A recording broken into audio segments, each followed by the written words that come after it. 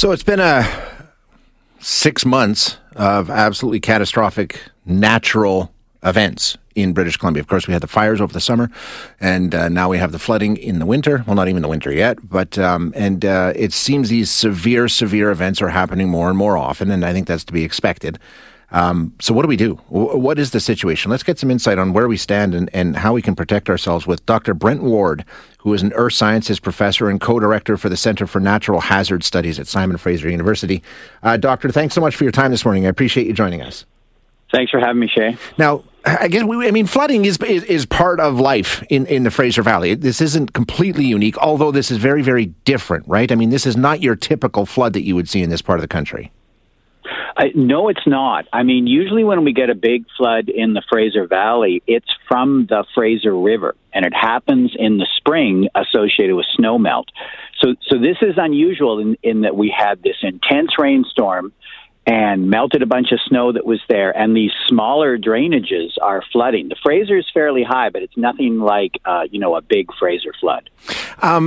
When we see this one, obviously the season is different, all kinds of things. So these extreme events, I know that a lot of the experts are telling us, well, this is just sort of the pattern that we're in now. We can expect more of this. But what caused this particular event? Because typically it's snow shed, right? That's typically what causes flooding in the valley?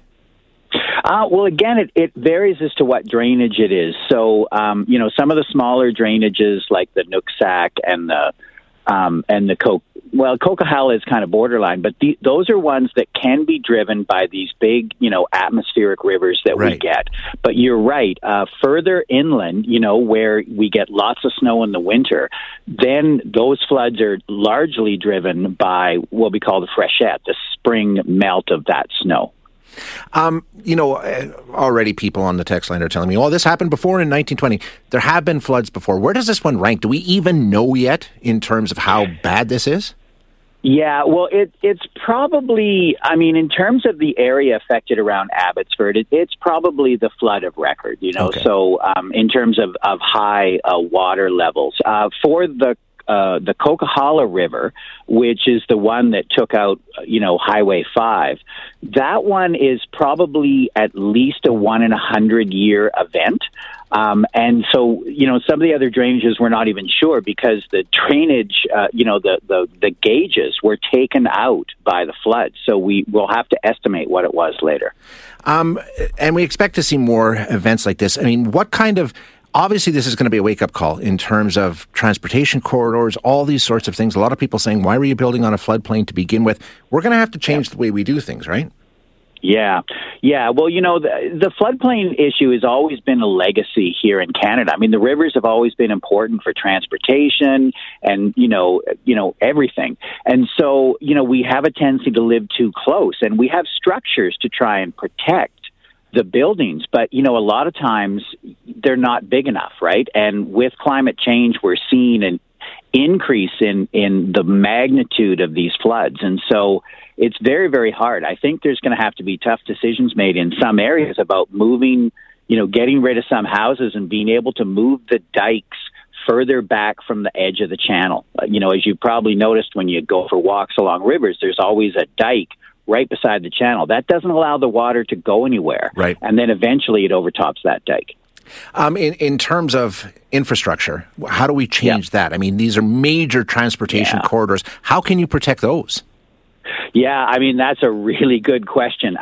In terms of landslides, which was a lot of the issue, along some of the routes, is, if we identify where landslides are prone, we can put in structures to try and protect that infrastructure, but it's very expensive. Yeah. And, you've seen pictures of British Columbia. We've got lots of steep mountains here, so there are a lot of areas that are prone to these debris flows, and that's what was blocking the highway. Otherwise, we need to make the structures more resilient because we had a lot of, kind of where the river, what we call lateral bank erosion into the side and just took out the road. So we need to be better at constructing those fill slopes so that they're more resilient to the floodwaters that we're going to get.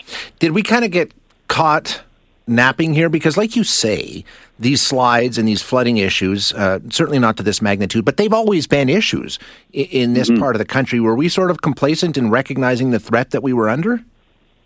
A little bit. I mean, you got to remember we've got this, like I said, this legacy of where we built things, either highways that were built in the 60s, so the areas to pass the water underneath it are a little too small, and these floodplain issues. So certainly any new development, these things are taken into consideration, and people are also trying to estimate how things are going to change in the future. So present development's going okay, but we have to go back and change things, and that's always hard. It costs a lot of money, a lot of time, a lot of resources, and people don't like change.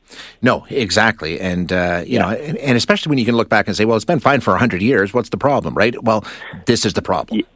Yeah, well, it hasn't been fine for 100 years. I mean, if you want a local example, look at Calgary, right? Yeah. I mean, it was identified that, there was houses in the floodplain back in the 70s, and they could have made, planning decisions then, and they didn't. And so all that development down in the floodplain, and your big flood, that was only a 1 in 70 year event, right? So it wasn't even, what we planned for here in BC. Here in BC, we planned for a 1 in 200 year event.